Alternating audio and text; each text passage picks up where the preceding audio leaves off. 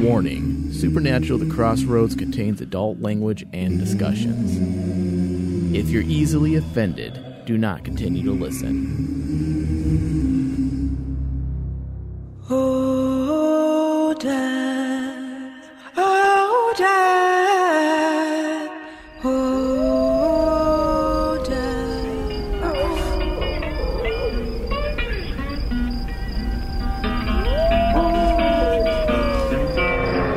I went to the crossroads. Fell down on my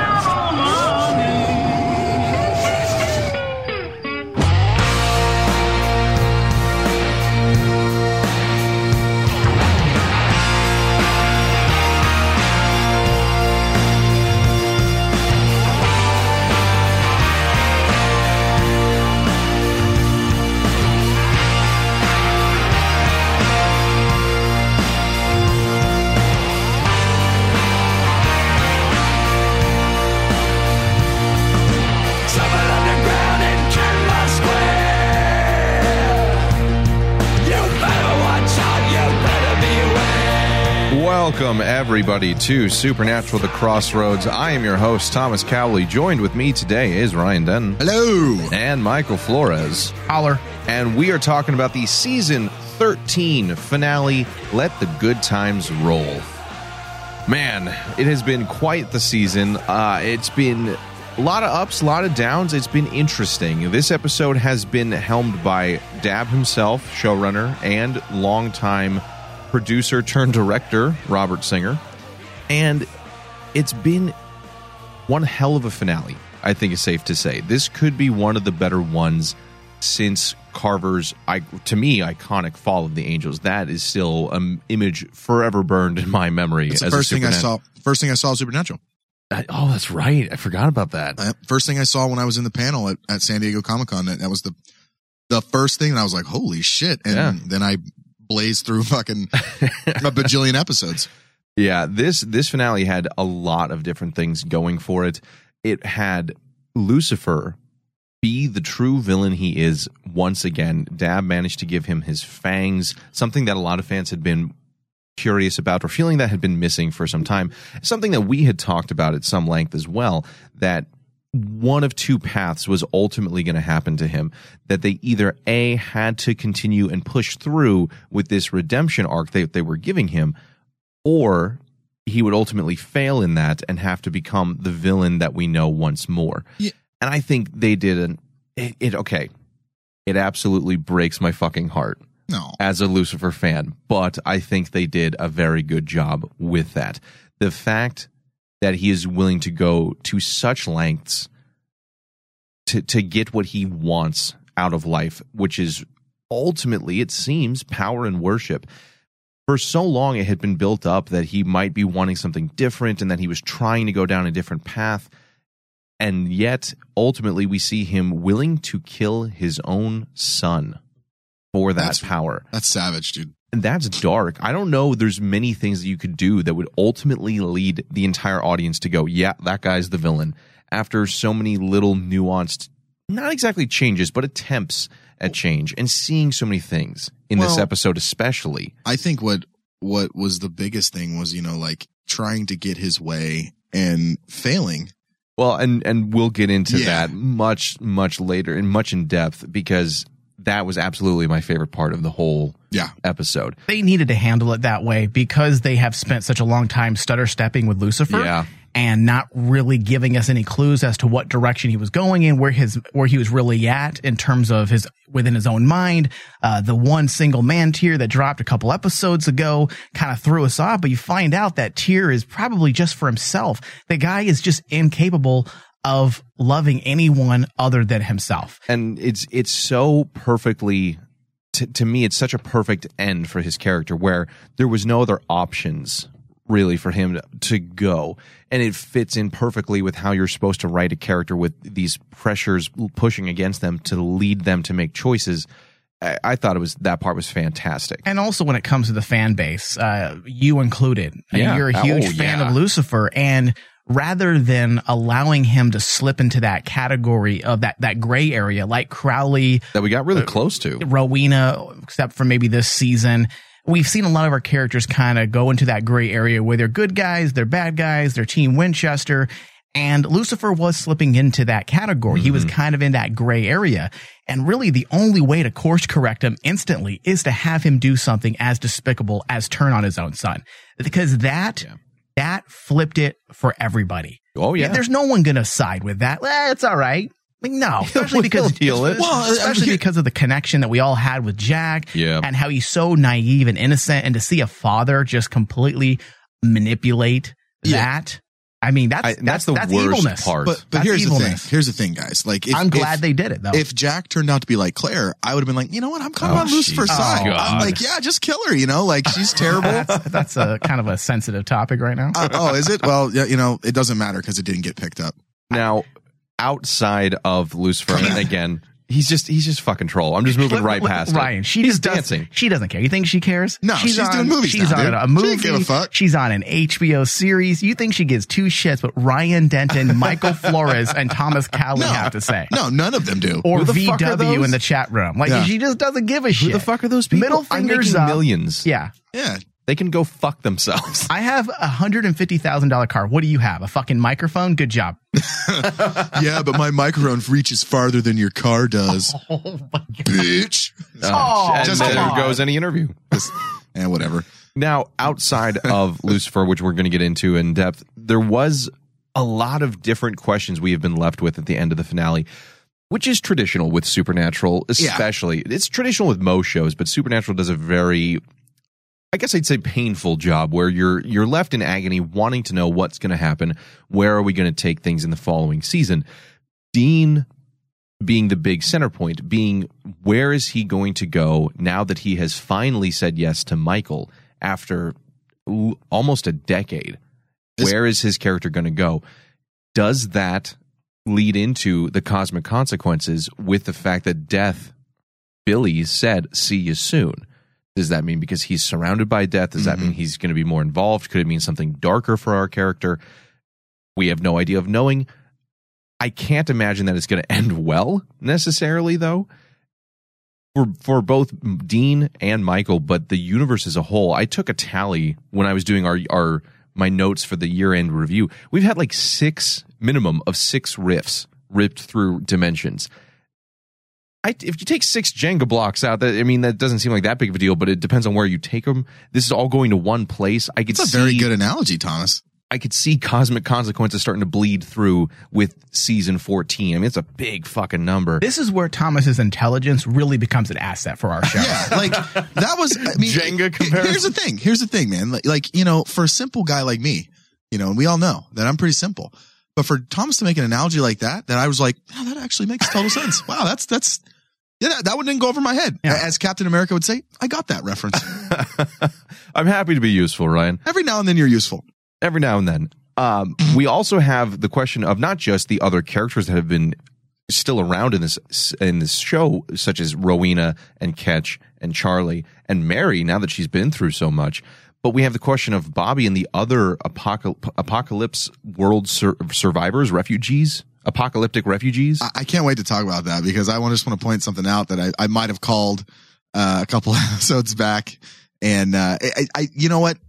That's a whole nother dynamic that I think this next season, that in season 14, when we touch on this, like it's funny to me that I would bring this up and like make this call, and then we literally see it the next episode. Right. So I think, you know, the dynamic of these characters and seeing, for me, like in one episode, how kind of chummy they were, like it was kind of like the old characters. It was weird for me. I think changing from, you know, we saw Bobby a completely different type of Bobby in Apocalypse World. At the end of season 12, he was very different. Yeah, and then like in this we get Apocalypse Bobby, and we're like, oh, he's different. And then he comes over into our world, and like this episode, he started to kind of be blend into. Yeah, and I was like, And that's something that we'll need to talk about. Yeah. But the finale of this season does, in a lot of ways, kind of match how Dab did it with season 12, where there's 2 main elements going on that he wraps up. I think this one was more straightforward. Season 12 definitely had the Mary and the Men of Letters element wrapped up in one episode. and then catch Jack and the Nephilim storyline with Lucifer being the final episode. This one kind of seemed to solve the personal crisis of getting Mary back in the previous episode, Exodus, and that major goal, whereas Apocalypse, Michael, and Lucifer and the fallout with Jack, that had to be tackled in this episode. So he does seem to have a similar style to how he's doing things. Not exactly two-parters, but where half the major issues are taken care of in the first or second to last episode, and then the other more climactic stuff is the very finale. So now, with speaking of Dab and how he does this show, there's a lot of elements towards classic literature in regards to Lucifer and Jack in this episode, specifically Shakespeare and how he has crafted this narrative going along. It's not exactly something new for Supernatural. Kripke's, if you look back at Kripke's run in seasons 1 through 5, there are all kinds of elements from Shakespeare, from biblical lore, from the idea of the father and the son and the relationship they have, be it positive or negative, or how it may change over time. And we see that used by other showrunners throughout the seasons. This one has more of that too, deliberately being the antagonist of the show, though, Lucifer. And again, we've talked about this at length. That is something very nice to see, that he has put the effort into building this narrative that doesn't feel shoehorned, despite some of our gripes about, well, he feels a little bit less threatening. He did manage to bring it around at this point, having the brother versus brother element, having the father versus son element. I mean, I'm thinking deliberately Romeo and Juliet with the warring families, and Othello with Iago versus Othello, and the friendship and the betrayal that we have in that element. It's very well done, seeing this neglectful father figure and how different they are from their sons, and what ultimately drives a wedge between them was very, very nicely handled, I think, in this episode. Now, before we get into all that, of course, we do have some news. Wayward Sisters spinoff has still been left dead in the water. That is unfortunate for a lot of us and a lot of the fandom out there, despite the fervent push by many of the vocal movement through social media. And unfortunately, we've had, even with the actors such as Jensen and Jared petitioning and sending out the tweet through social media, it hasn't ultimately led to enough numbers for the CW to change its mind. And finally, we had an article in which, Pedowitz said exactly why it wasn't picked up. And this is an article from Deadline.com saying, we had really great material this year. We're really excited about the 5 series we did pick up. We are big fans of the characters and the women who played the characters in the series, but we did not feel creatively the show was where we wanted it to be. We felt we had a better shot with Legacies. Legacies, for those who are not familiar, is correct me if I'm wrong, Mike, a spinoff to the originals? Yes. Right. Thank you. Let me, as the con quote master I am, let me decipher that for you. What that was we thought Legacies, being a younger demographic, is going to make us more money. Whereas this show wasn't exactly that good. So we decided not to pick it up. No hard feelings. We still love Supernatural. Fuck off. Yeah, he essentially said... That's a con quote, man. He essentially said he didn't like the show. Yeah. Like, read between the lines. He didn't like the show, and let's say he did like it. It didn't equate to... the demographic they want. Yeah, I mean, why do you think Barons and Dab were adamant about, hey, guys, watch live? Yeah. Because live numbers is what counts. What still matters. It's what they want, whether or not social media is taken to an account, or whether or not Netflix boosts the show really years later. Though. That's the thing, is currently television still doesn't view that as any relevant metric. Yeah. There was a lot more at play than Absolutely. we even know. I mean, firstly, again, go back to last week's discussion. We broke it down for you. We are not there. I mean, we're not the CW, so we don't. We're not 100% accurate. No, but we understand how the business works, and we're just not the demo for CW. Nope. Period. The bulk of the Supernatural fan base is an aging fan base. We are not the target demo of the CW, period. I mean, no major networks, NBC, CBS, Fox, the CW is going to put money on an aging demo. It doesn't happen. Mm-hmm. Longmire was on A&E 3 years ago. Mm-hmm. Yep. And it had okay ratings, but it wasn't the ratings they wanted because Not the demo. people who were drawn to Longmire was an aging demo. It was not the super trendy, hip, money-making demo that is 16 to 35. That's the demo they want. Now, that's the demo every entertainment industry wants. Yeah. Just period. Yeah, It now, is. because they're the buying demo for the most part. Even though the older demo has the difference is the older demo bigger has, bank account, but has they're the not money, but they're not the ones who spend the money. Right. Yes. And that's if you work in advertising in any way, or if you work in any level of entertainment, that's the unfortunate reality. They don't care enough about any of the other demographics.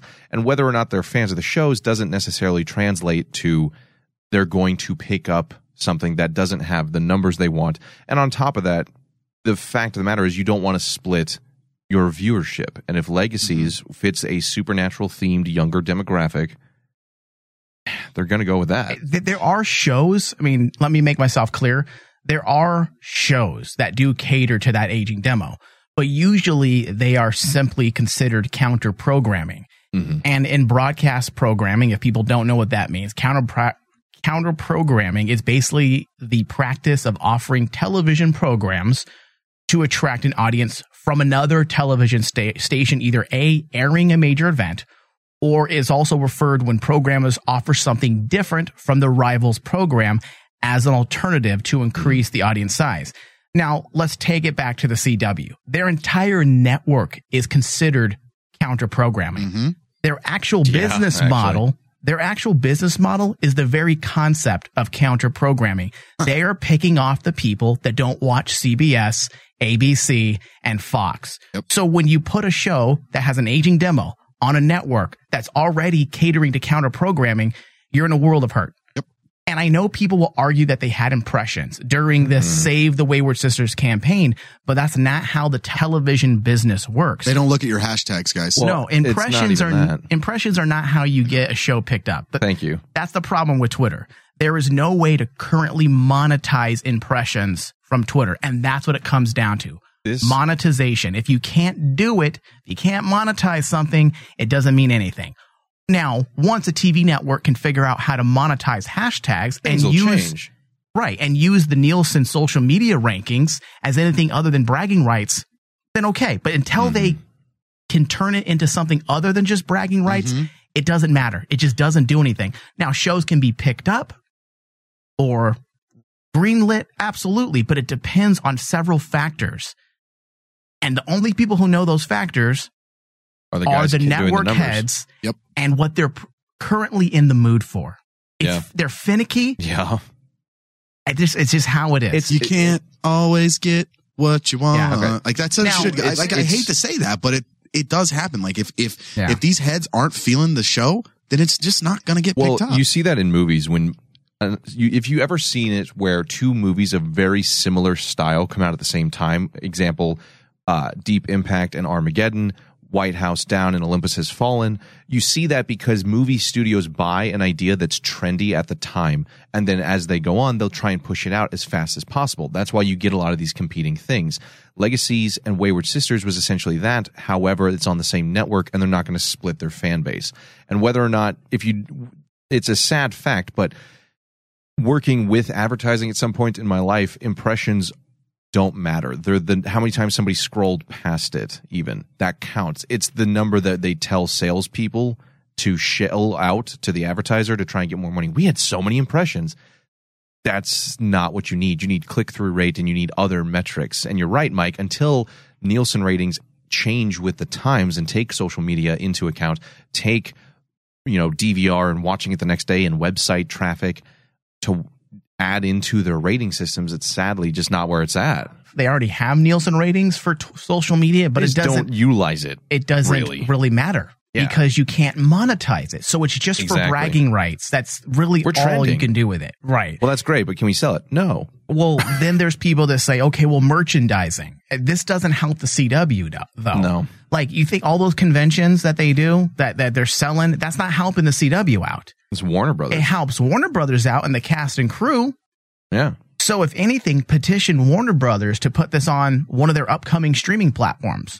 I mean, if that's the direction you want to go, you want to keep pushing this wayward movement, that's where you have Your bigger bet is by focusing on Warner Brothers themselves and their upcoming streaming platforms. They have a few things they're working on currently. Well, and I was going to say that's kind of where a lot of other shows have found a second life is through different platforms. Whether Perhaps it's time to move on from the CW. Maybe it is. Maybe that means Netflix. Maybe that means Hulu or whatever. As you said, Warner Brothers has up their sleeve. There are so many different opportunities to get to consume entertainment now. I mean, we even see it with CBS Access. Other major networks are doing the same kind of thing. YouTube Red, dude. It's YouTube fucking Red. There we go. If the CW doesn't want to take this aging demo, because honestly, Supernatural is probably on their network at this point because it's a novelty. It's how many years can we get it to run? Yeah. It's sad, but it's true. That's what Pedowitz is at right now. I guarantee you that's where his mindset is at. And maybe it's time to move away from the CW to a network or a streaming service that can appreciate the fandom and our target demo. And I think if we do something like that, then I think you're going to see a lot more opportunities open up for spinoffs. Because right now we're competing with other shows that are considered counter programming. Well, especially with who brought that up about the originals being counter programming already? I mean, that's a great point. You have that. You have the rebooted Charmed. Oh Christ, yeah. And you have the original spinoff. Both have young demos. Mm-hmm. And you want to put a wayward supernatural spinoff to compete with that? It's just that's not a smart business practice. You're just going to cannibalize your own audience. Yeah, unfortunately. So, and maybe you're right, Mike. Maybe that means it's time to look at different platforms for spinoffs or for the future Grab as a show. Grab your ball and go home. Yeah, fine. That's what I would do. I'm going to go home. I think it should be on YouPorn. Oh, my Lord. That's another streaming. I mean, like, what? Why not? Yeah, I'm cool. I know they want to get into original programming. Now, will we... Jesus God. We'll take that idea a little bit further in our Patreon 10 Minutes at the Crossroads element. Probably is going to be live after the show. We'll decide that in a bit, but that's where we're going to delve further into this idea. Now, outside of 10 Minutes at the Crossroads, we also, guys, have new shirts available on RainmanDigitalMedia.com, which I am absolutely going to buy as soon as it's available. It is the Lore Horror shirt. Oh, come on. You knew that was happening. Lore Horror shirts. I just love now available. Pink. I am so... That is pink? Yeah, I like that's pink. I don't even give a shit. It'll be available tomorrow.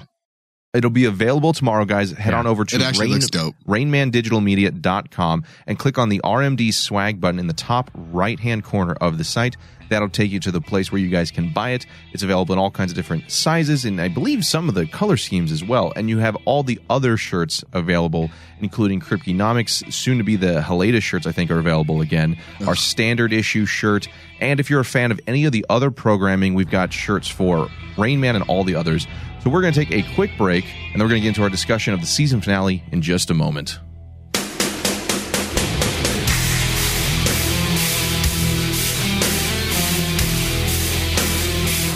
The Crossroads Videocast is here. Retrospective reviews, discussions, theories, and geek out, all available when you pledge $10 or more a month to our Patreon account. Same show, just more of it. Head over to patreon.com/RainmanDigital to play. The Rain Man Show. The Rain Man Show. I was surprised that they even existed. I didn't even know. I thought they went belly up years ago. I didn't know Boy Scouts was still a thing. Well, because how many people know how to do any of that stuff anymore? Tie knots, help old ladies across the street. Every member of the kink community. Okay. But listen, the kink community were not Boy Scouts. I guarantee it. Well, useless skills that you will never use in your life, except those lonely nights when you realize you're 40, you're a Boy Scout, and you're a virgin. On your 48th camping Then you're going to be tying those sailor knots on those lonely nights. On that noose. For more Rain Man, visit RainmanShow.com. Free stuff is awesome, but free stuff that will spice up your bedroom is even better. Just go to adamandeve.com and select almost any one item for 50% off, and then we'll load on the free stuff. Just enter this very exclusive code, DEAL30 at checkout, and you'll get 10 tantalizing free gifts, including a sexy item for him, a special toy for her, and a third item you'll both enjoy. Ooh. Ooh. And for your viewing pleasure, 6 free spicy movies on DVD. Plus, free shipping! Always sent in discreet packaging. So go to adamandeve.com now. Get 50% off plus 10 free gifts when you enter the exclusive offer code DEAL30. Again, that's DEAL30, because without it, no free stuff. That's DEAL30 at adamandeve.com.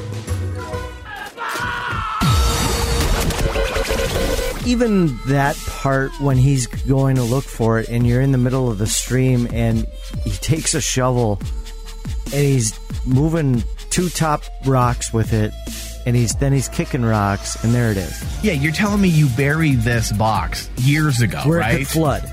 Yeah. I'm like, what the fuck is this? That's what I was talking about when it comes to the logic. Right. There's like even things that were just illogical thrown in this movie. I'm like, come on, I understand because B movies, there's been some atrocious B movies, but the B movies is some of the cliches, some of the stereotypes, some of the over-the-top action and violence, some of the bad acting, the sleaziness, but there's illogical decisions being made from a directing and writing standpoint. It has nothing to do with the actual movie per se. It's like, come on, you're telling me you couldn't have had a couple PAs say, hey guys, you know what, today you're going to dig a deep hole about 6 feet deep. Please start digging, and then we're going to bury this box in there. How hard would that have been? Listen up, cowboys and cowgirls. You can now listen to Weird West Radio every Sunday, only on Rain Man Digital.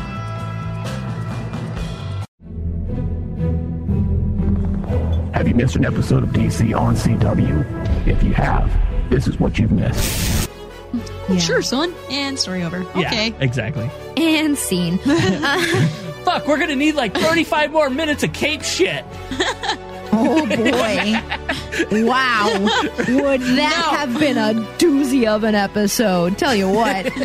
Why didn't they just do that? Training montage, cape. You. Throw my cape now. Try to get some bad guys down on the ground and throw them up into the air and knock someone out. Really good on an improv. I am beyond impressed right now. I know. Good job. Good job. Thanks, guys. That would have been. I don't even know what to do now.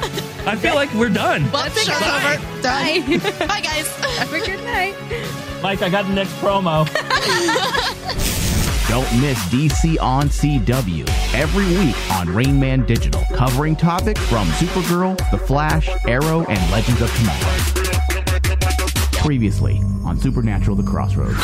Are we going to see that this is the group Chuck was talking about? Is there some grand cosmos? Are the Chosen Ones not just exclusive to World 1?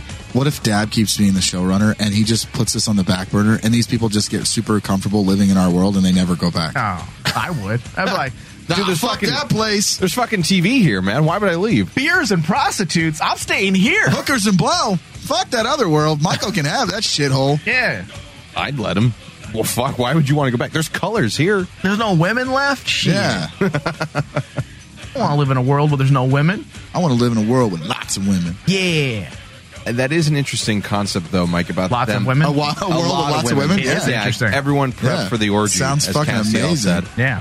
Rowena's going to service everybody. She can service me first. I'll go second. Now, with Dean starts coming at him kind of hard, like, you guys are idiots, everything's fucked over here, why would you stay? We've got hookers and blow. You know, it starts making them antagonistic. We got tacos. Busty Asian beauties. Yeah, we come to the good side. Porn and tacos. But they start porn and tacos. Porn and tacos. That's a pretty good that's actually, argument. dude. Fuck. I would fucking leave that shithole. Porn and tacos? Free porn? Tacos? Holy fuck! Now, can I fuck tacos?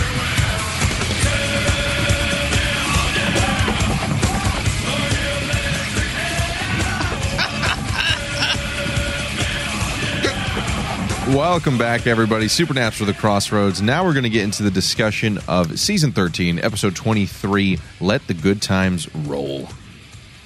Looking at you, Ryan. Hi. This one was directed by Robert Singer, written by Bitch Dab. Oh. And, sorry. Was that a little too on the nose? So early. A little on the nose. It's aggressive for no reason. Violent. It's aggressive. Okay. Never mind. I'm not even going to say what I was going to say. The synopsis. After escaping Apocalypse World, the Winchesters, Jack and Castiel, are confronted by Lucifer and Michael, forcing Dean to make a dire decision. Now, in this episode, we said earlier that the main highlight was Lucifer and his ultimate end of his story arc. And this is one of the things that Dab did a very good job about, staying true to those Shakespearean patriarchal overtones that we have seen throughout Supernatural way back with Kripke, and having it follow through all the way to this point is very nice. You know, when you look at some of the classics, Shakespeare himself crafted this perfect template for the emotionally abusive father figure that took everything away from you in some respects, had nothing but disdain for you. We see some of that in his works, and Kripke capitalized on a lot of his knowledge, not just of Shakespeare. We see it, and that's the thing. I think that's why we truly do so much Kripke blowing is because we see him take so much of what he knows and is passionate about with film, with horror, with movie-making techniques, with storytelling, with literature and fiction, and now with Shakespearean elements all brought in. Given its A-game, he loved this stuff. He put so much work into it. Whether or not there was a plan for 5 years ahead of time, you see so much of it all the way back in Bugs. And if you're a member of the Patreon page, you've seen us discuss that episode at length about how we see Sam and Dean and the differences in opinions on fathers and the prodigal son and all that stuff, that biblical stuff, come into light in the 8th episode of a show that had, at that time, had no future. Mm-hmm. And to see that it has been a consistent element in this show for over a dozen years is very rewarding, especially when it comes to light and ultimately culminates with one of, if not the most interesting characters in the show. Yeah, I couldn't be more happier with how Dab put together this finale, because he did use a lot of the Kripke themes. He brought it back down to the basics at the very last moment, and it worked. Shakespeare, you gotta think that Shakespeare hated his father. Because he had all kinds of family issues. Much of Shakespeare's stories are always about the anti-glory of the patriarch. It's King Lear. Yes. It's That's designed in such a way that it paints your father or the patriarch in such a negative way. And that, for outside of John Winchester, even though we've spoken about this, even John Winchester, even though he wasn't abusive, he was neglectful. So even John Winchester falls into this archetype that Kripke created or used or borrowed from Shakespeare. And to see Dab pull back on that, it just brings a consistency and a cohesiveness back to the show. I'm gonna bow out of this conversation because I don't know much Shakespeare, so I don't want to sound like a moron. For example, the most popular one we can think of is perhaps Hamlet, in which the father figure is killed. Okay. The true father is killed by the murderous uncle. If it was a movie, Ryan's seen it. Yeah. Yeah, like the Romeo and Juliet with Leonardo DiCaprio. I saw that one. Oh, God, I hate you. I'm just kidding. I know Romeo and Juliet. Now, you say Homeo and Juliet? Homeo, yeah. Homeo, don't play that, Juliet. You dumb boof. I'm Homeo. Homeo. Good Lord. Homeo. I'd rather hook up with Benvolio. You didn't think of a name, could you? I don't know. He just wanted something that rhymed. Yeah. Now, with Hamlet, you have the father figure being the one who killed his true father and then married his mother, and he has all this hate and disdain for him throughout it. And yet, in the same story of Hamlet, the daughter figure is a whole separate element, and he's got this betrayal element throughout the whole thing. It does a very good job of making you hate these figures. King Lear is about the entire downfall of a father figure by his own children. I mean, we see that throughout Supernatural. And with Jack and Lucifer, while it is painful as a Lucifer fan to have to say goodbye to the character after 13 years, I as you said, Mike, I couldn't be happier with how they did it, because it felt so succinct. It closed properly. It felt like that was how it needed to go. With Lucifer and Jack, their relationship was always going to be tumultuous. And in just 2 episodes, they went from complete strangers and Jack had no faith in Lucifer as a person, to wanting to hear what he had to say, very much the way the snake has always gotten others to do his bidding. And he told these sort of truths or left out other elements and was starting to worm his way into Jack's thoughts. We see that throughout the entire episode of Exodus. Here, it's even more painful because he gets so close to what he truly wants, Lucifer does. And for a half minute, you feel that you want them to have a happy ending. At least I personally did. I felt like it was written well enough to, as something you had pointed out earlier, Ryan, in last week's show, Jaime Lannister, you have this character that you hate in the beginning, that you then, through the writing, grow to like in some way. And in that one scene where he's talking about, he says, I can see why Sam did what he did. I'll let that go. These little bit of attempting to redeem himself. I don't think it was anything about that. But here's the thing. I did. But Lucifer was 100% about himself. And once he realized, I think he felt like it was cool to have someone on my team. And that was it. Once you don't love someone and then at the drop of a hat, you just own them that way. I agree. He never once cared for Jack. It was it was 100% about him. Yes, I agree. And that was one of the things, like, his whole plot with this and getting close to Jack is he knows that Jack is stronger than him. Yeah. He knows that. Did you see how impressed he was when he took out Michael? Yeah. So the thing here's what Lucifer's plan was. His plan was to gain, favor with Jack. He didn't really give a fuck about if he loved him or not. He just wanted to make sure that he wasn't going to end him. And it was all about himself. And the only reason he was playing all these cards, playing his trump cards on him, trying to, sway his opinion, was so he could take advantage of that power. There's no way, maybe 6% of him really gave a shit about what Jack said. And you saw it right there, Mike. You said it right there. When he literally, at the flip of a switch, changes, says, fuck it, and goes to basically kill his own son. Yeah. See, I agree with you in some point, but I think that's almost painting it as too much. He's just so evil. It was nothing. Dude, he did the most despicable thing ever. He wanted to kill his own kid, He did, but hear me out for just a second. There is no redemption from that. He is, and I'm glad, because now he's the ultimate evil. Yep. Not even Crowley would do something like that. In fact, what turned Crowley good? Family. Lucifer, his downward spiral started with family and it ended with family. His hatred, his lack of respect for anybody or anything other than himself, it all turned on him at the end. I feel like he would have been okay with Jack if Jack sided with him, but I don't think there was love there. That tear from last week, that was 100% about him. It was, but what I liked about this episode is because it is a great example to me of Lucifer's power as the manipulator. Because as I'm watching it, even I'm like, man, that would be nice. Like I'm Jack in that point a little bit. You're what? I'm Jack. You're at Jacking that point. At that point. Yes, also that. Jacking in that point. All right. I was like Jack, where I'm seeing this potential I took out Michael. I took out Michael. Yeah. Oh yeah, Michael. Oh, okay.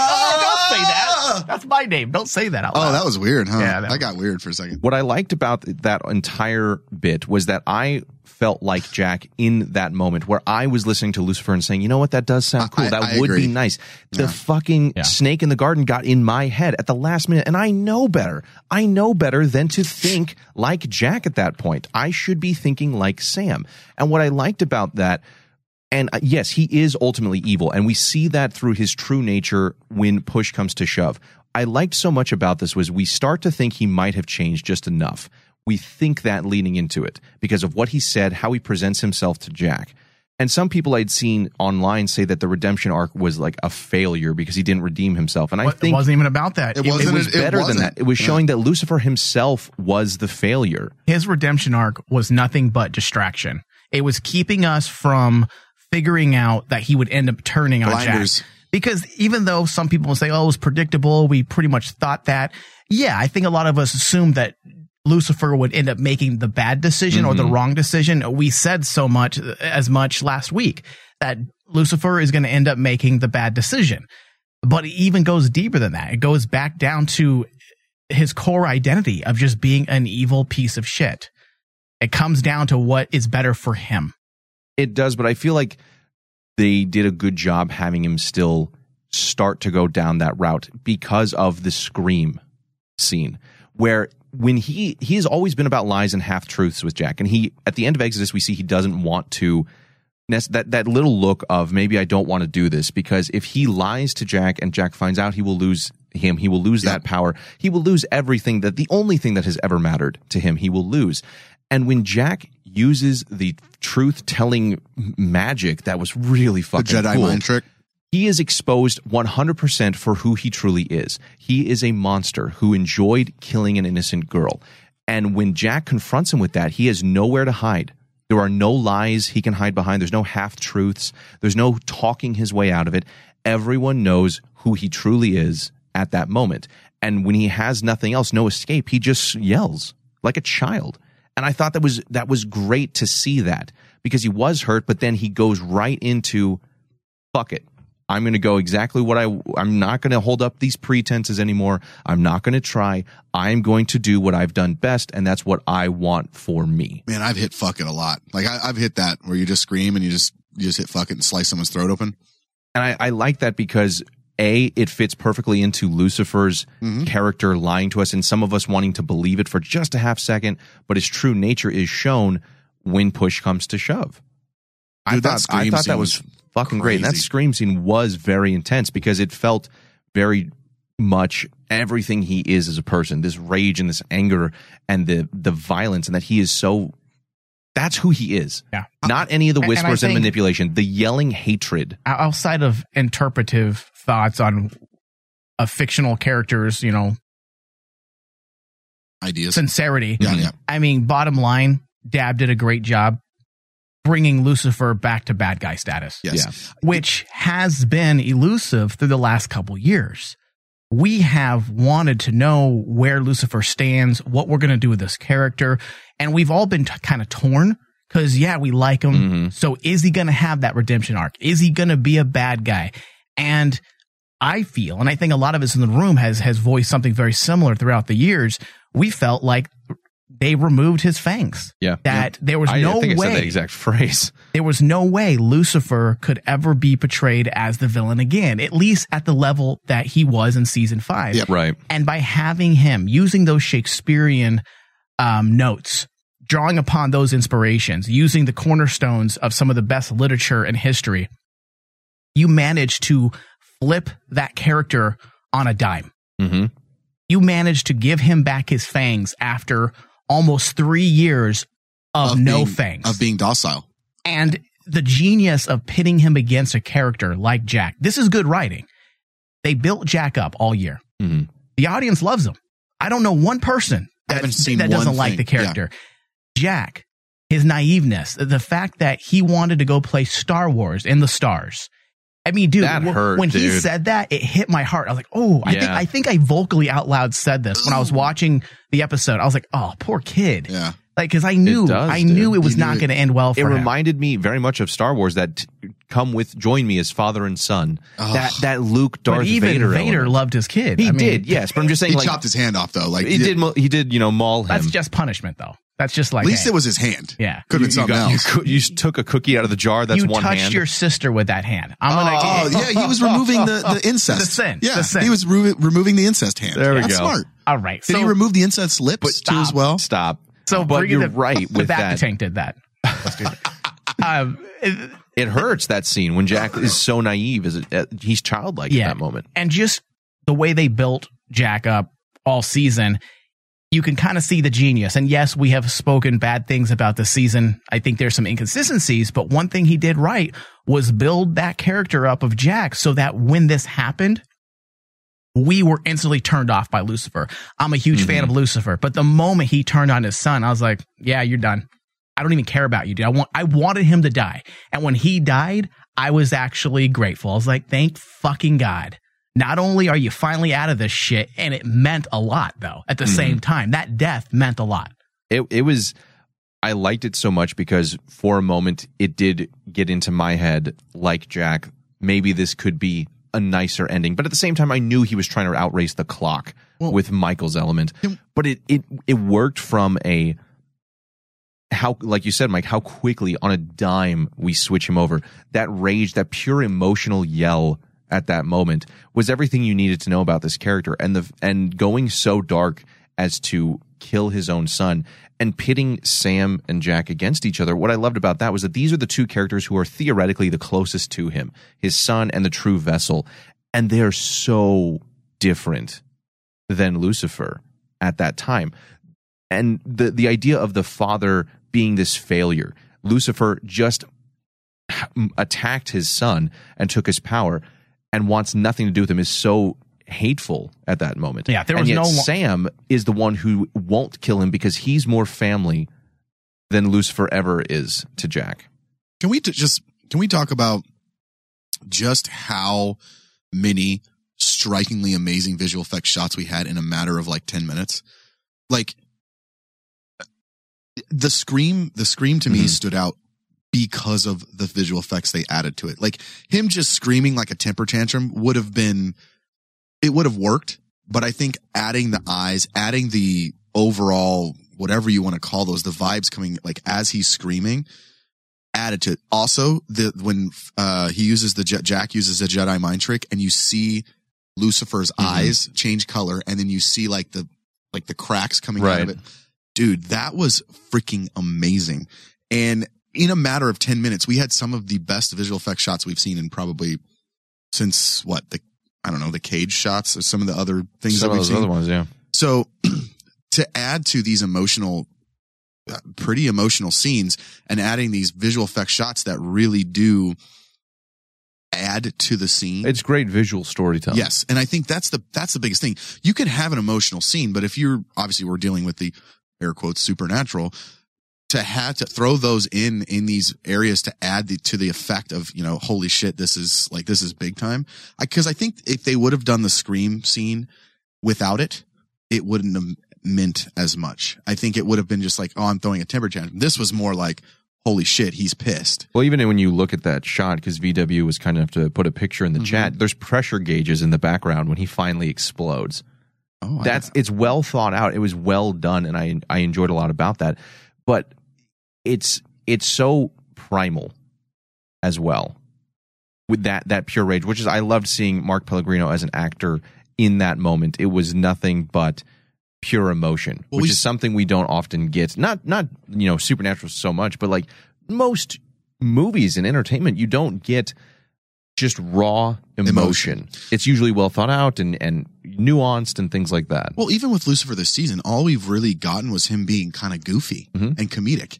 And look, I'm not hating on that, because that's just how Lucifer has been built up in this. But this scene was the pure raw emotion evil. And it wiped away, and as Mike said, any idea that he had a redeeming quality within him, any idea that he had been wronged by God, any idea that was anything but the cancer that Gabriel claimed him to be. Yeah.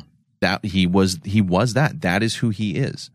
And preying on Jack at that moment of weakness is so much like him, preying on him being afraid of how much he's hurt people, and yet we see he's nothing like it. And kudos to Alexander Calvert, so fucking good as an actor, to see him go from rage to suicidal thoughts to joy, and then to just sorrow and sadness all in this episode. Kudos to that guy. He has such great range. It is so emotional watching him. And because he does convey that Castiel season 4 naivety, this childlike wonder at some points, and yet this unbridled power all at the same time. This season, seeing how powerful he was and seeing what Dab did with the Shakespearean elements between his father and the son, and what could be with Jack, not just from the thematic elements, but from a storyline of Sam and Dean, his true parentage, essentially teaching him how to be a hunter. There's so much potential for his character next season, especially with where things have ended for him and the situation they find themselves in at the end of this episode.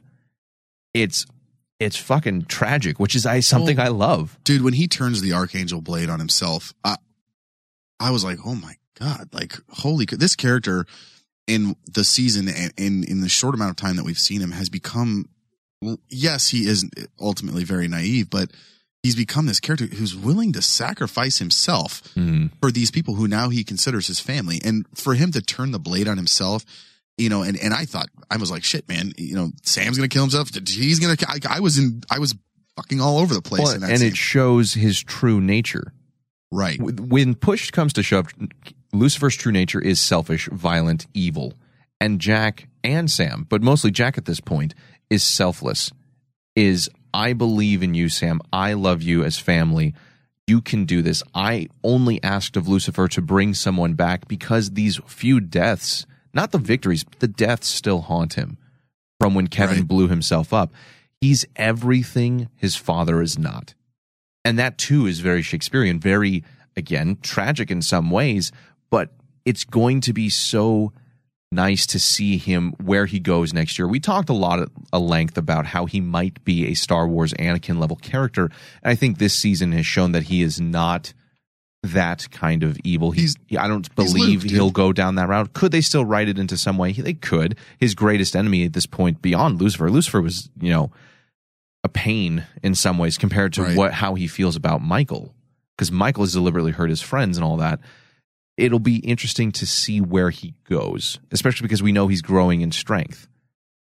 Now, the questions that some people have posed is he human at this point because of what Lucifer did to him? Which, when I think about that, that's even more fucked up, what Lucifer did to him. I don't think he is. I don't think there's any reason to think he won't get his powers back at some point. The question is, how long will that take to recharge? Because he's not an archangel who we know established canon that'll happen. But the Nephilim is something that is kind of half that. Yeah, it's a gray area here for us, you know. And that's what I actually, before you came in, Mike and I were having a conversation. I was like, is he now human because of his grace? Did he take all of his grace? Because we know that when an angel loses all of their grace, right, they become human. Basically what happened to Castiel. So did he take all of his grace? Did he take all of his power? Or did he siphon off some of it? I think he siphoned off a dramatic amount because he still had glow grace in his neck wound before Lucifer healed it. Yeah. So I don't think he's gone completely, but I think he'll be off the bench for some time. I think, too, with going into the next season, and we'll talk about what we have to deal with next season, but I think you're right. Thomas, I think it has to be like halfway into next season before he even maybe gets powers back. Like, I think that, again, and we talk about this all the time with the powered characters, that they have to be nerfed at some point because they can ultimately just walk in and snap their wrists and boom, you know. Then it's not threatening. And then it's not threatening. So I think with Jack, I think we're definitely going to have to get in that realm where it's like, hey, he's, you know, air quote nerfed. And I don't really like using that term for him because he's a little bit different. He'll have to be on the bench for a little bit, but I think beyond the physical effects of what Lucifer did to him in this episode, there's going to be a greater emotional fallout for Jack. Because one thing that Dav has done with this season, whether or not we liked all of it, that I think we can all agree on, is how the characters had this emotional baggage carried throughout multiple episodes. It wasn't just a one and done, we're totally back to normal thing. We've seen that with Sam and Dean in the beginning of the season. We saw it with Jack in the events of Kevin and who he couldn't save throughout even to this episode. And the idea that his father was so vengeful, so violent and evil, and would do even that to him, I think is going to cast doubt into Jack's mind once again about whether or not he's a good person. Seeing that rage from Lucifer when he thinks back to he almost killed an innocent kid at the Gas and Go, whatever the hell that place was. The Come and Go? There's actually a gas station called that, just so you know. He's going to think more along the lines of, am I like Lucifer in some way?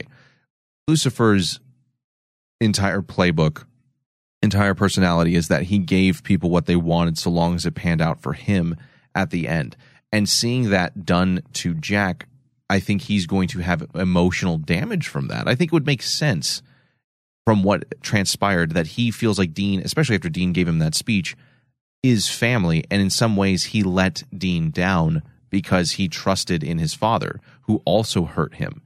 And is he going to, if with seeing that rage, is he any different than Lucifer? Or is there going to be doubt cast into him at this time? And I think that's another nice element that Dab has done in this episode with these characters, perhaps the greatest character this season being Jack, what we like to see of him. It's not biblical, but it's Shakespearean. That's really the only way to say that. It's great. Now, the idea that Michael came back into play and the big thing of Dean finally saying yes after so many years does bring up a little bit of a question for us as fans of Team Free Will. That very name, in some respects, is now put into question because we still had the events from season 4 and season 5 with Destiny play into the narrative this many years later with Lucifer and Michael having this all-out fight. And in many ways, it did come full circle with Dean as the Michael sword finally becoming the vessel. Lucifer and Sam were the vessel for some time. Is destiny more of a subjective term? Is free will more of a subjective idea? What if it's more of a mix of both? Where it's here's your guideline, here's your guideline. And if you deviate up and down off that line, obviously not going so far away from it. And the way I'm trying to use an analogy here where you have a straight line, that's your destiny or your free will. And how's Thomas? He's never used a microphone before. So you've got your line on the top of its destiny, the bottom of his free will, and you weave back and forth through it. And I think, what if it's a little bit of both? Where, yeah, Dean's destiny was to be taken over by Michael, but now look at Sam's destiny. Wasn't his destiny to be taken over by Lucifer? If Lucifer's dead. He was, though, for a period of time. Right. But so is it that these events will occur? We just don't know exactly how? I think that's what it is, dude. I think that's what they're alluding to is that, hey, this might eventually happen, but we don't know when or how. But it's like, it's on the table at all times. I mean, it's kind of the same thing. So then is the idea of free will subjective? Is it not a true thing? Is it something we believe in falsely in Possibly. This reality? You're getting way too deep for me. Well, I mean, my brain's starting to hurt. To your point that perhaps destiny is this path that it will ultimately lead down, but the way in which we get there is this winding labyrinth some respects. Yeah, you make those free will calls, but you're going to end up. There is some evidence to support that idea with the idea that Rowena will always be killed by Sam. Whatever way she chooses or whatever way results in her death, ultimately it's always going to be Sam. So it does somewhat take away this idea of free will when Billy herself knows how many ways this story ends. Yeah, she knows how many times Dean's died and how he dies. She said that. She has a whole section of it. And then this is another idea, is destiny a force like the ocean that will eventually get what it wants, regardless of how often you try to change it, to reverse the course of your destiny, however you want to fight it. That really is the idea of destiny, that no matter what, this will happen. So is free will perhaps an agency that we believe in that lets us choose the way in which we get there, but we're ultimately always destined to end up in the same place? Man, that's some deep shit, Thomas. That's heavy, as Marty McFly would say. Mike, what are your thoughts on that? On what? Destiny and free will. I think you guys covered it. I mean, I think you guys are on the right path. Do you feel that the show is trying to change the idea of Team Free Will, however, a little bit by including this destiny element, or has that always been there since Kripke's era? So I feel like he's trying to stay true to the whole idea of free will, but at the same time saying, hey, destiny is possibly an influence. Put his own spin on it. Like, hey, you know what? Destiny, yes, is destiny and it's set in stone, but there's also the concept of free will. How does that work out? Well, what if destiny is just simply a influence of sorts? A course correction. Think of it as death. You know, when someone's supposed to die, eventually they're going to die no matter what. You can't avoid it. You know, the whole theory behind death. That's in horror films where, hey, if you escape death, that's fine. You escaped it for the time being, but it's going to get you in some way again soon. So it could be a lot like that. You can push destiny aside, but it's always going to be there influencing the narrative of your life. Yeah, I think you're right. I think that is kind of where he's taken this idea moving so far. With Chuck being introduced and talking about other chosen ones, and this is something we've talked about at length in most recent episodes, maybe it'll come into play a little bit more into light as we see more recurrences from Billy death moving forward. I mean, the idea of free will, I mean, I guess is at play this episode. Dean chose. He chose to take on Michael. You know, he allowed Michael to enter on his own terms. So, but hey, you know what's free will? Because I made the decision. It wasn't I decided. Forced. Yeah. So is destiny the flow of the river, but free will can change the direction of the boat? We're always going to go this direction, but how exactly we get there, we can perhaps control. Right. What goes back to the analogy you used with Rowena and all the many ways she died by Sam. And we already know that eventually, according to Ruby, or not Ruby, what's her name? Billy? Billy. Ruby, same thing. According to Billy, she will eventually die. Right. From Sam's hands. So, and or maybe not from his hands. Oh, Jesus. Now, whether or not these are, as you said, Ryan, kind of deeper questions perhaps for another time, but it does. I don't even think they've even thought about them. I don't know. No way, dude. That was the nice way of me saying that. But I think you're right, Mike. He has stuck to Kripke's intentions, his vibe for the most part, because it does feel consistent. It does feel like it fits within the universe that has been established beforehand. We just we've learned so much more about what happens behind the curtain. So whether or not Dean's choice is what makes free will an element, or whether destiny always controls that, we'll have to see. Time will tell with that. But that'll be a discussion for later, as we have a lot of other discussions on the show through the Patreon. So if you guys are interested, head on over to patreon.com/RainmanDigital, where you can get entire extra content for Supernatural: The Crossroads, whether that is our discussion of whether we should have an entire season in an alternate universe. The retro review episodes from season 1 are 10 minutes at the Crossroads for just $1 a month. We also have an additional new package coming out. For those of you who have paid over $2, you will get this absolutely free. Anybody else who's at $1 right now, it'll just be one more. You can get the cinematography of Supernatural for just $2 a month. It'll be an interpretive discussion on select scenes, shots, and sequences from Supernatural, and perhaps a few other shows from a more filmmaking, artistic standpoint than we traditionally get into this episode, just because we don't have the time to get into everything for that. So is this going to be like a 14-hour show, or? It won't. It could be. It could be a 14-hour show, but it's not going to be that intense. Oh, okay. But if you guys are above the $2, if you are above $3, you'll get this retroactively. Everybody above that, if you're at $1, consider it. We've got a lot of interesting things to say. We've got a lot of interesting cinematography throughout the show. So if you're interested, head on over to patreon.com/RainmanDigital. Now that leads us into Michael and Dean's interaction this episode. This is another case of Dean becoming a little bit of a different character, and this is something that had been leaked online, obviously, way beforehand. But the question is, will this be a major plot element for a long-running time, or will this be another Demon Dean issue where he's only a few episodes? Okay. Mike, put the camera on me.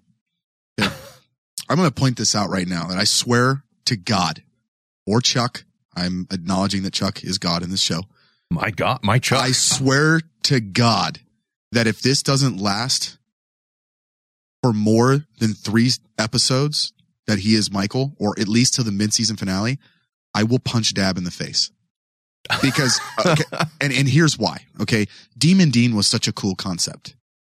And for it to end as quick as it did felt forced. It felt like they wasted an opportunity, because we don't get to see Jensen play a different character that often. Mm-hmm. And we don't get, and we talk about it all the time. His acting is amazing. He is changed over the years and become a very good actor.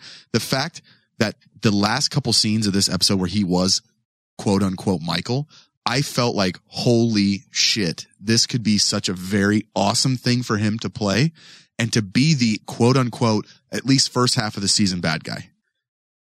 Now, if they end it early and it just fizzles off, it seems like it's a wasted opportunity. Especially, I agree with that. Especially with what you just said in that last segment there, where it's destiny. If his destiny was truly to let Michael in, then it lasting 3 episodes is a waste of time. So let it run out. I know there's going to be people who will bitch on Twitter. Oh my God, we want Sam and Dean working together. Well, no, look, okay. Sometimes, you need to shake up the formula. Yeah, you got to shake it up. And I'm typically I'm more of the fan that's like, I want Sam and Dean to be working together. I want that. That's the whole show, right? But add some stakes to this by making him be Michael for a while. Half the season, I don't know, but well, you have the first few. If they don't do it, let's not pretend we're trying to stay true to the template of Supernatural, because the template of Supernatural was thrown out the window a long time ago. Now that it's an ensemble cast with Ketch, Rowena, very true, Castiel, Jack, Lucifer, Michael, Bobby, Charlie, we've crossed that line. So if we want to change it up more at this point, moving into season 14, then why not? And I'm on the side of Ryan. Why introduce this concept so you can have a cliffhanger? I mean, make it matter. Yep. And the way I broke it down in the show notes is you have the premiere, let's say, 1 to 3 episodes to get the story going. Dab usually does 2 episodes, right? So you have episodes 4 and 5, let's say they're Monster of the Week episodes. Okay, fair enough. Keep Dean and Michael's story going. Yep. Right? Have it being its own thing, parallel it with whatever's going on with the Monster of the Week. You have Sam, you have Jack, you have Mary, you have Bobby all working together in Castiel. Episodes 6 through 9, the Dean is Michael arc, and then you rescue him and you set the tone for the mid-season premiere. You could have an ultimate cliffhanger, and then Michael can still be an element for the rest of the season, just not with Dean as his vessel. Yeah, make Michael the ultimate bad guy for this season, the big baddie. But yes, Mike, that timeline, I would be fucking perfectly okay with that. And if you need to have the Jensen flair, if you need to have the Dean Winchester, then have it be an internal battle between, and I'm not talking what they did with Castiel and Lucifer, where he was inside the mind of Lucifer, but have it be much like what Sam did with Lucifer, where he was struggling to take over and take control. If we had moments like that, where we had Dean Winchester come through, I think it would add that much more, and also add the detriment or the tragedy of that he's a prisoner inside this body. It could fuel the next half of the season. Look, if you really have people jonesing for Dean, okay, why not have a flashback episode? I got a better idea. Give us something like that. Season 5, Sam talked to Lucifer in his own vessel through the use of mirrors. Smeagol and Gollum talked to themselves through just a different camera angle. Jensen is a phenomenal actor. We've seen his abilities both in comedic and dramatic and serious and all kinds of different things. Let him flex those muscles, have a Gollum Smeagol moment, Sam Lucifer moment again, where, as you said, Mike, he's a prisoner in his own body, and see that interaction and let him as an actor bring to light the pain that Dean is in and just the smug arrogance that is Michael at that point. Yep. I just think that the problem here in underlying what's going to happen is people are going to get upset that we're not getting Dean Winchester. We're getting Michael. Have to move past that. And I agree. I want Dean to be a part of the show. Good storytelling should dictate what you do, not the vocal audience. And I agree. And I 100% agree. And that's what I don't want. I want this concept to go the distance. I think the majority of the audience would be okay with that, because we know he's coming back. Right. He's not going anywhere. Yeah. What's 9 episodes? Give us 9 episodes. Yeah. What's the big deal in the last 14 seasons, going on 14 seasons? What's the big deal removing the Dean Winchester element from the Sam Winchester element for 9 episodes? And what's the big deal? And let the characters do, like you said, let the writing dictate what happens. Let Dean and Michael give us some on-screen conflict within themselves. Let Jack and Sam work together and become more of his own character. Now that he's not so much burdened with internal torment, unless Lucifer's actions had some effect on him. Let us see how that plays out. The Dad did a great job in the beginning of this season with emotions lasting more than one episode. Mm-hmm. So let us not see that be a running arc for half the season. It makes the most sense. I think what's cool about this whole thing is that this Michael that we see is completely different than the Michael that we're used to. And I'm excited to see Dean play that version of Michael because he is a bit more ruthless. Right. So I am excited to see that. I think, now, one question that I did have, Mike, before you hold on, was Dean says, I am your sword. And he says, but I want to be in control. Right. They make that deal and he gives him permission with the deal. Do we know, have we seen, where the angel ends up taking over, the demon ends up after giving the permission? Because I don't think that that's a deal. How do you break that? Well, he never said that he would have control the whole time. I mean, it's when Sam and Lucifer fought in Swan Song. It's just a mental click as to who's in control. Okay, I figured that's what it was, but I just wasn't sure that they made that deal. Like, hey, I want to be in control. Mm-hmm. So I just was curious about that one. I don't know, man. I'm just excited to see Dean play someone. I mean, we've seen him play the demon version, which I thought was funny as hell, but was good. It was fun. Yeah. It was fun, and it made sense. I want to see more of him. We've seen Sam play a bunch of different characters. We've seen Castiel obviously. Do it. We've seen all these people do it, but Dean, and I think this is the one I really want. This is something, like you said, this is destined to happen. Right. So this needs to last a while. Yeah, and the question that comes about, because you said that it's not the Michael we know, what exactly is his plan for this world of ours? Is it going to be a similar to Apocalypse world? He says himself that he's made some mistakes and he's not going to repeat them necessarily, but is that true, or will he be so cocky and arrogant that he'll just do what he wants once again? Does he have the desire? That's the biggest problem with this character. Yeah. Michael, because we don't know what his motivation is. Like, okay, so you're obsessed with this conquering another world? Okay, fine. I can even get behind that. But even Genghis Khan had motivation. Right. Mm-hmm. He felt like he was bringing, not Genghis Khan, Alexander the Great. Alexander the Great felt like he was bringing civilization to people. No one's the villain in their own eyes. So what is his motivation? And that's something that they have to tackle from the very beginning of next season. And they probably should have tackled it this year. Yeah. But they didn't. What is his motivation? Okay, we can understand his motivation might be a little murky. He thought he was doing the right thing in his other world. It all fell apart. But now what's his motivation to coming over to this world and doing the exact same thing? Is it just simply bloodshed? Is it some type of self-righteous behavior, vendetta? I don't know what the right word I'm looking for here. Crusade? But there just needs to be justification. And if it is simply bloodshed, then that can also be motivation, but it has to be set up. Because so far, he's just a mystery, and we don't really know what drives him. He's just powerful, is what we know. Powerful and arrogant. And when you look back at some of the other strong seasons, Azazel's desire was mysterious, but it ultimately served one purpose, which was to unleash the demons from hell and let Lucifer have his vessel, bring about the apocalypse. The angels tell us as much in season 4, and we know what Lucifer's after.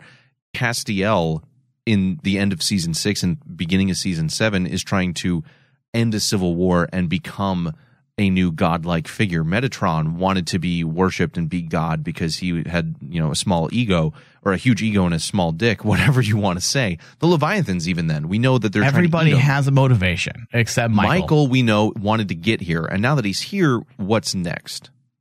And you're right, Mike, that ideally that would have been set up more here rather than just the take the suit and fly away idea. So I think that ultimately has to be ideally first episode back, if not the second, because we know Dab's style has kind of been a 1-2 punch with the premiere, but that needs to be set up absolutely right away. Now, the other characters, leading into what you had said, Mike, about the ensemble cast being a thing, is very much a thing now. There's no need to adhere to the old ways if we have all these characters, if this is what we're doing. Yeah, let's not pretend anymore. This isn't about Sam. Yes, the emotional narrative will always be Sam and Dean, but let's not pretend this is not an ensemble cast, because it very much is.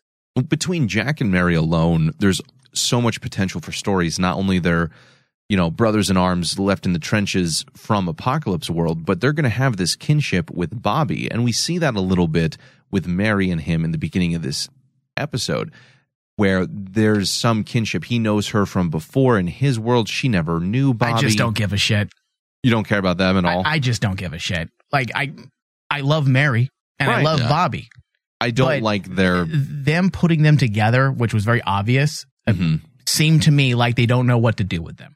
I think they don't. And that's a shame because there is a very obvious I know what to answer. do. Kick their ass back to the fucking Apocalypse World where they should have stayed. Not Mary, but Bobby and the rest of the AU refugees. No, they all should go. Even Mary. And here's the thing, like, I'm on the same page, Mike. I don't give a fuck. And the thing I'm is, like, confused because Mary's drive was to save that world and save these people. Right. And same thing with Bobby and Charlie and everyone else. Now suddenly, cool. We like it. We like it here. I got mine. Oh, so, like, it felt weird and out of place, and it's just like last minute, too rushed. So what you're saying is you like it here now, and you're going to stay, and now you basically have these characters that have died. Now they just going to come back over, And what's the point of the entire discourse that took 5-10 minutes last week of trying to convince them to come over, and it took away from the power that Sam and Dean has, their destiny, and convincing people to join them, and they're going to go back and save their world. Yeah, they can do that again, but I don't think they're going to. To what purpose and goal? Right. And they kind of shrugged it off by saying, well, Michael's over here now, so yeah, but you still have a world in ruins with how many other humans? 7. Well, I don't know. We got the idea that there was more humans. No, there's a lot, but it's still not our Earth 6-9 billion population. And you're right, because they go from the very last thing Bobby says in Exodus is that we're not giving up the fight. We're not done with our world, but we made it here at least. So let's have a drink. Very next episode, he's dressed like our Bobby. He's acting like our Bobby. He talks like our Bobby. Yeah. And all of a sudden, he's like, I don't really want to go back. And to me, that was the writer, Dab, saying, you don't really want to go back to that idea. So instead of introducing new characters that could be used as supporting cast, we regurgitate old characters and we pseudo bring them back from another universe, and voila, we have our entire crew again, guys. Especially, it feels like weak sauce, man. Well, especially when Ketch was the quintessential character's interaction with Mary that we were desperate to see. The events of season 12. Well, not only that, Rowena and him and Ketch's connection. What was that about? There was supposed to be a connection there. He was searching for her. And all we got was an angry glare? Was an eye nod. Like, hey, I'm here. What's up? Hey, what's up? Hey, what's up? What's up? Wait, you do want to party with us? Yeah. And that's the thing, is that Ketch was the obvious choice for this interaction there. His betrayal to Mary, his abandonment of the Men of Letters, his death and revival. But he doesn't fit the nostalgia they wanted. Yeah. Come on, Thomas. It's about nostalgia. We're trying to be positive. We got a year-end review in the 2 weeks. You guys, you guys remember Mary? Yeah. Unfortunately, that's the case because you remember Idget? You remember when he said Idget? I remember. Pepperidge Farm members. Stupid. Man. Unfortunately, that seems to be the case, and this is something we will get into at length when we do our season 13 entire year review and retrospective, because that really did feel out of place. The Ketch is just off doing Ketch things. What kind of fucking answer is that? Mary's the one person that he traveled to this other dimension to help as part of his redemption, and it's just left hanging. We still haven't seen them together. Yeah. Yeah, his personal arc just fizzled. There was nothing. He walks through the fissure and he's like, hey, what's up? And then they never seen him. And I love Ketch. I love him. Especially but if you remove him from the show, nothing now. You lose nothing. If you remove him, if you go to the show and do like let's say you do a director's cut of this season and cut out all his scenes, it would not even hurt the story. That's a shame. That's a problem. And that's the thing, is that he had been set up as so much more than this. Hey, everybody remember Ketch? He was fun, wasn't he? He had been, but with how season 12, how violently he ended and what he did to Mary and the Winchesters, for them not to even talk on screen at the same time, that's unacceptable. I'm sorry. That really pissed me off. You can't keep characters lying around with no purpose. You can't. Guest spots are one thing. Yes. If you're going to throw them on the back burner, man, give them a reason to be on the back burner. Don't just have them just there. Like, what the fuck could possibly Ketch things be? If he spent his last time hunting Rowena, who he found, and then trying to save Mary, who he found. Tea time, duh. So what the fuck else is he doing? Let's backtrack a bit. All right. So let's break this down, the difference between guest spots and then and how they're supposed to be used. All right. So you have guest spots. They're one thing. They are supportive to the core cast. But Ketch, let's just stay with him, has been set up as more than just simply a basic supportive. Look at the characters from the past, Joe and Ellen, and even Kim Rhodes' character, Jody Mills. There is a development, but it's closed-ended. Yeah. Ketch is missing the final piece. Bobby, Charlie, not Rowena. I think she's tidy. She kind of has a tidy ending right now. It's all open-ended development, and I'm left wondering why. Like, if you want to drag things over throughout the year, fine. But for the most part, you got to take those loose ends and tie them off by the end of your season. Otherwise, they start becoming strands of thread that can fucking disrupt your entire story. And from a literary sense, and Thomas, take us through this, there are 3 basic types of arcs. As far as literature goes, yes, you've got the change arc, which is also commonly known as the hero's journey, which is the protagonist has to change from the unlikely, plucky, downtrodden hero or person to the savior and hero. This is a radical transformation from what they were. They find the inner strength within them. This is your Luke Skywalker, where you start as a farm boy and you end up saving the galaxy. Going to get some power converters. That's your traditional change arc. Second one we have is the growth arc. And in this, the protagonist overcomes an internal opposition, whether that's a weakness or a fear or their past selves, where they face that external opposition and as a result become a fuller, better person. Still pretty much who they were, but better. And that's kind of where Ketch was. He's facing his previous past, what he did, the people he left behind, the world in which he was entrenched to be this better person. That's exactly why he went with Dean in episode 18, Bring Him Back Alive. Ketch has been put on a hybrid hero's journey. Well, yeah. And then the third one, just to wrap that up real quick, is the fall arc. Well, that's your tragedy where the protagonist dooms himself and or others and declines into insanity or death. That is your Anakin. Castiel has been on various fall arcs. Yeah, when he was season 6 Leviathan. Season 6, absolutely. Season 6 was a major fall arc. Season 8, a little bit, yeah. Possibly a fall 8 arc. to 9, yeah. So that these aren't new concepts to the writing room and Supernatural, and that's why I know they're aware of some of these arcs. But you take into account now Ketch's arc. It's a hybrid half of 2. It's a hybrid hero's journey. But he reached the peak of his growth, and we have yet to see his complete arc, which feels weird for a character that is considered supportive. He's not a main player. Main players, you keep their stories open. But he's more than a guest spot at this point, which is somebody who doesn't necessarily need a full story. Yeah, it feels confusing a bit. It does, because it's 2 pieces of 3. Yeah. He comes back, he's down and needs to redeem himself, he needs to change in some way. He starts to turn this corner. We get to the climax of that element where he risks it all to save somebody else, and then it's gone. Well, okay, let's look at his arc this way as well. Now, let's say they're using this hybrid arc as a way to flesh out our main characters, which would be a great way to be a hybrid supportive, right? I was gonna say, for a support character, that makes sense. Right. So then what you would do then is you would take this hybrid hero's journey and parallel his story with Sam and Dean and something they are doing that you can then look at and say, well, that's Castiel seasons 4 and 5. Yes. And they're not doing that. So it felt odd to even have this arc happening. And you're left kind of wondering what was the point. Well, because it's unfinished. And that's a shame. You can't do that for the season. I get that you have future seasons going along, but any other character that went off screen for a certain amount of time and came back, they were finished where they were beforehand. And so Ellen and Joe in season 1 or in season 2 helped them through to the point of Sam coming back to life, killing Azazel, and closing the gate.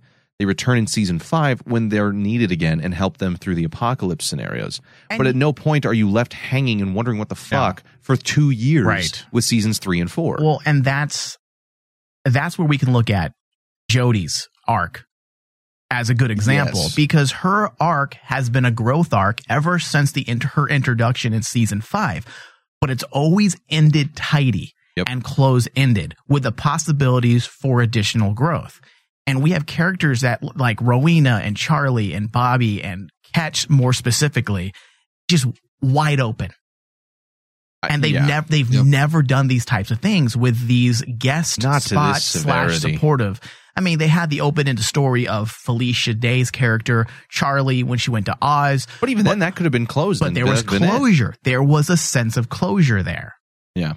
And of the ones you've listed, Rowena is perhaps the only one that has felt complete. I would agree with that. She feels complete. She has redeemed herself by staying behind and keeping the rift open for as long as she could, while they then transversed over. And she's a perfect supporting cast. Exactly. Well, perfect example of a supporting cast. I mean, here's the thing. She had her chance to fuck them over by opening that, and she could have closed it. She could have, just been taking care of herself like she always had. But no, she decided to stay, and that her complete arc, that was her completion. Well, her growth arc has been a part of it since Funeralia, where she is trying to do something not selfish for once. Right. And she is becoming a better person, and her power and abilities directly play into what Sam and Dean need at that time. So I think for her, yes, I think her story arc this season has been fulfilled. It's been solid. And I think, I just think the other ones, man, it's too much. It's too much. And you've left it wide the fuck open. It's like, that's honestly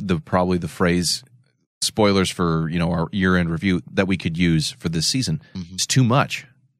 And you can have all these characters still be potentials, but you have to close them out. Yeah. You have to give the audience some closure, because there's just too many open-ended questions attached to these character arcs. Yeah. So, because to me, you know what it feels like? It feels like, oh shit, we're at the end. What are we going to do? We haven't wrapped up Ketch yet. Let's just have them be MIA from the episode. Don't worry. And I got it. I got a sentence. We'll deal with it next year. He's doing Ketch things. Hold on. Nailed it. Here's where we want you to look. Don't look over here. Just fucking put some blinders. And don't worry about that character. He's still around. You can't do that, man. And this is where I think we need better setup for next year. I think he dabbed us on that. He dabbed us? Yeah. Yep. Well, all right. With that. DJ Durant. Bitch down. Bitch down. Bitch down. Oh, bitch down. Bitch down. Sounds about right. Yeah, that's it. So with that, hey, what are we gonna do about Ketch's story arc though? We only have 4 episodes to go. I'm just gonna write this meaningless sentence that makes no fucking sense called Ketch Things. I'm catching and call things. it a day. What about going back to alternate apocalypse world? I got a problem. I got something for that. Here it comes. Get in there. Nothing. Wow, fuck. That was right. That's right. That's what I wrote. Nothing. We don't go back. We say fuck it. And Bobby, this fandom, they love shipping, so we're just gonna pair him up with Mary. Yeah, that'll be a good one. Yeah, that's basically their surrogate father with their actual mother. Hey, internet, do you like me now? Yeah. Am I trending? Let me do a funny, non-clever tweet right before the show starts. How about I have a character with a really classy suit, but like a total dork hat? Oh, come on. Because I think that's cool. That's cool, right? Is that fedora? No, I mean flat cap. Is that ship Barry? Is that what that would be? I don't know. Barry, fuck Mobby. You. No. All right. Let's say mommy. Mobby. Oh. Mobby. I think Barry works better, but Barry just sounds weird. Let's go into our final thoughts for this episode. Just this episode, Ryan. What do you give this finale? This was a B+. Okay. I'm going to start off with what I did not like. I swear to God, and I said I was going to wait to the end, but the flying at the end of the episode made me want to blow my brains out. I swear to God, it looked like Austin Powers when Fat Bastard decides to do a wire fighting fucking maneuver. It was very, very bad. I'm sorry. I have to be honest about it. I'm sitting there watching it, rolling my eyes. It was, if they would have kept that fight grounded, showing their powers, showing them blow each other backwards and fucking fly. You like blowing people backwards? Who doesn't? Yeah. Who doesn't love that? But that looked really, really, especially what blew me away about that is that amidst all these really awesome VFX shots, of, Dean walks in the wings, or Michael or Lucifer like exploding into light. Like there were so many amazing shots. And I did like that touch. That's light. The wire fighting into it just like almost ruined the scene for me. Like no joke. You cannot save a scene like that with visual effects. They barely did. Okay.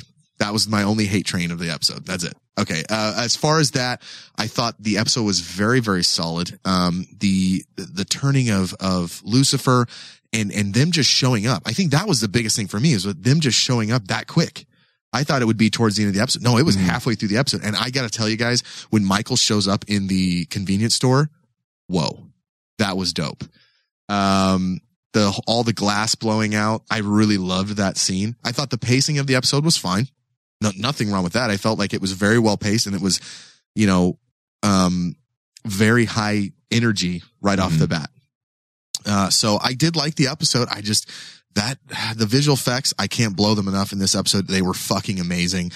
Jack's character, again, shining light of this season. I loved, his whole, arc at the end here and where we're going and the potential he has. The potential. I also want to say thank you, Twitter, for almost spoiling the Dean becoming Michael for me. I was scrolling through, or it wasn't Twitter, it was Facebook.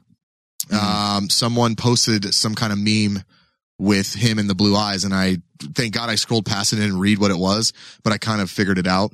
Right. But yeah, that sucked, a little bit, but regardless, I'm excited for next season because I want to see Dean play this character. So B+ for me.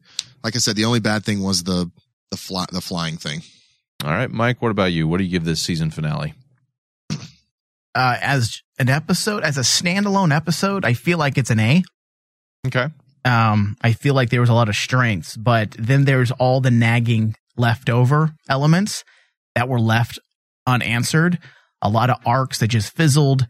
And it's hard not to take that into account when you're looking at this episode and trying to analyze and review its, technical and creative merits. It's hard to not take that into account. I feel like the strength of the episode was relying on the former thematic elements that Kripke utilized, like we spent a lot of time on this evening discussing the Shakespearean inspirations. It worked. Dab using, implicative writing cues that would seem to foreshadow narrative possibilities, but ended up being nothing more than distraction. I think a lot of us thought Lucifer was sincere, but it always comes down to him and his feelings. He was sincere. The tear from last week or 2 weeks ago was real, but it was for himself, not for Jack or the alleged misconceptions of his character. It's just about him and what he wants or feels like he deserves. A truly selfish person. And the way they brought this back around reminded us that he is a terrible person. And they managed to give Lucifer his fangs back at the last moment. It framed him in such a despicable way that he became the villain.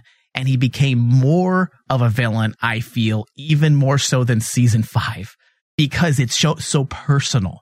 In season 5, it was there's a lot of distance between us and Lucifer and Sam. It felt like, hey, I need to do this. This is my destiny, Sam. You're just the tool by which I've achieved this. It wasn't personal. This was personal. Yep. He was willing to kill his own son because he wouldn't do what he wanted him to do. He didn't worship him. If I can't have it, yeah, no one can. So I feel like Dab that's a huge win when it comes to writing for Dab. Huge win. But ultimately, there's a lot of nagging things that is a part of this finale. So I say it's a B. Okay. I'm a lot of the lines of your thought. Hold on, and the visual effects.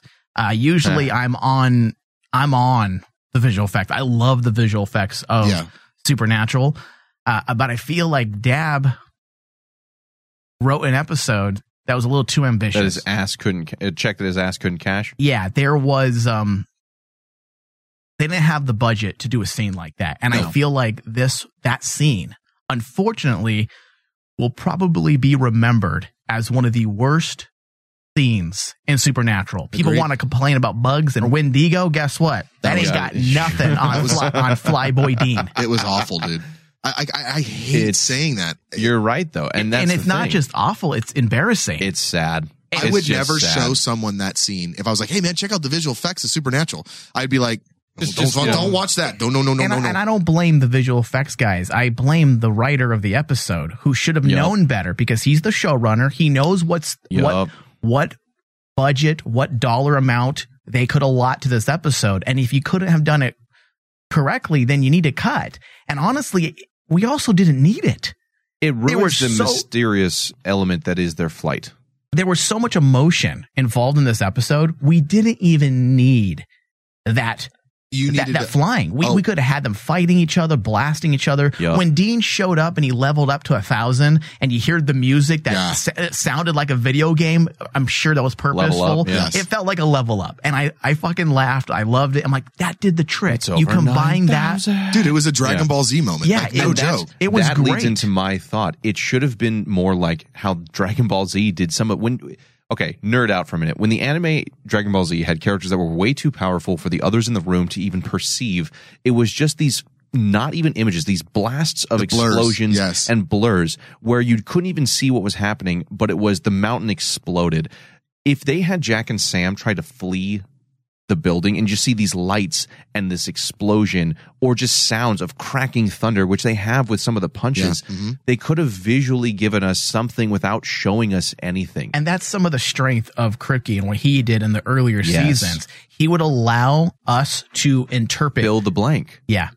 I'm just thinking if you had Sam or Dean and Lucifer disappear and then a crack of thunder from above or anything, like just using sound and camera direction and flashes, you could have done something without ruining the mystique. With seeing them wire fight something out of Team America World Police, it takes away the unknowable power that was Angel's flight. Spread my wings and fly away. I'ma pee on you. Oh yeah, it's gonna be warm on your face. Is that what Dab said as he wrote it? Yep. I think he probably said shit on you, but I think you're right, Mike. Ultimately, Dab, as the writer, should have been like, you know what, this isn't something we can do. I'm going to rewrite this scene. That was him dabbing all over it. That was him say, look at my dab. For me, this episode was very strong from a Lucifer standpoint, from the tragedy of the father and the son never working it out. From me believing Lucifer for just a half minute when I too should have known better was fantastic. And his acting and him and Jack's acting, seeing that Sam was going to sacrifice himself because they're more like family, where Lucifer was immediately caring only about himself. It was strong. It was very, very strong. And that's all we really needed too.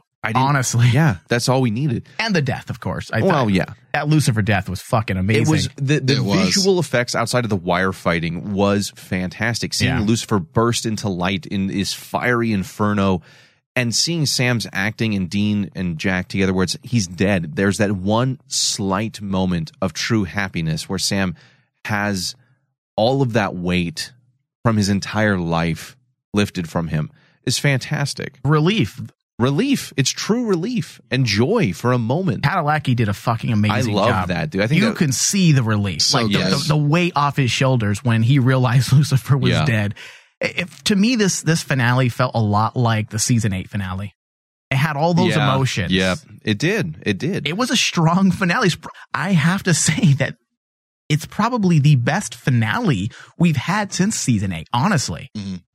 I would agree with that. Maybe the death toll and emotional fallout of 12, but this meant so much more, even if it just didn't hurt as much. The emotional impact, and the implications, and the foreshadowing of things to come. Yeah, everything. It's an amazing finale. Now, that being said, the wire fight was exactly that. Unfortunately, a blight, not just on this season, but I think all of Supernatural's special effects, that I blame 100% Dab for. You should have written that differently and come up with a better idea than have them fly in the air physically. The idea between that and the final, this one killed it for me in a lot of ways. The final freeze frame of Michael Dean looking at the camera. What the fuck is that? Thriller, dude? Come on. Just have him walk off with his lights, his eyes flash blue past the camera. I'm asking a question. Yeah. I see a lot of people complain about that. It wasn't just you. At first, I was going to make fun of you. Mm-hmm. But a lot of people were bitching about that freeze frame and zoom. Why does it breaks bother the fourth you? wall yet again, like the Scooby-Doo did for me. Because it's, hey, look at me. I'm Dean. And I'm also Michael. Do you think that's what... It's too much Dab patting himself on the back when he has yet to earn it. I'm fucking cool. He's yet to earn it. He thinks that was cool, and that's from Thriller, dude. I'm cool. Are you kidding me right now? A better move? Death didn't stop and look at the camera. Hey, writers. Do you remember that? Do you think that if I have Dean stop with blue eyes... Who the fuck's he smiling at? And smile, they'll love me. Fuck you, Thomas. I mean, if you can't see the coolness of a Wi-Fi and then a slow zoom and free frame, then you're not born in the 80s. Thomas, at least his eyes were blue. I know you like blue fire. That's true. Thank you. So his eyes were blue. With Death being such an iconic scene that we all like, Death never looked at the camera like that. But him doing that was way too fourth wall breaking. Like, All right. hey, I just pulled it off. Ha ha ha. I'm like, no. That's what I say about my condoms.